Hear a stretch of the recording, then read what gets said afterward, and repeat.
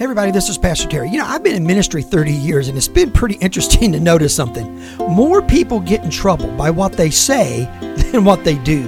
The words you say have such a profound impact on everyone around you. You can build life into someone or you can bring destruction into someone's life. And it all flows from your tongue. I had a friend of mine in college say this: words are like toothpaste. Once you squirt them out, you can't put them back. And that's why Proverbs 4 warns us when it says this: now put away from yourselves crooked speech and put devious talk, that means deceptive or destructive talk, far away from you.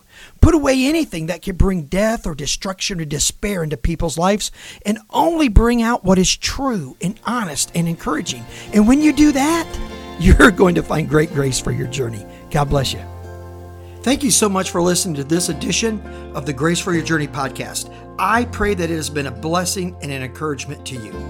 Pass it around if you think it would help somebody. And we look forward to you dropping by again for another episode of the Grace for Your Journey podcast.